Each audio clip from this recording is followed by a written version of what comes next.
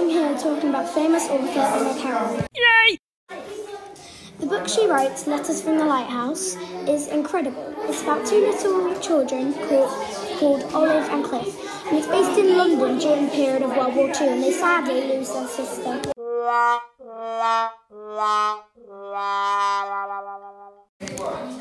My favourite character from this book is Pixie, the little dog who lives with the lighthouse keeper, Neve. Pixie is very fun and intelligent, and she is the cutest little dog I have ever seen or heard about.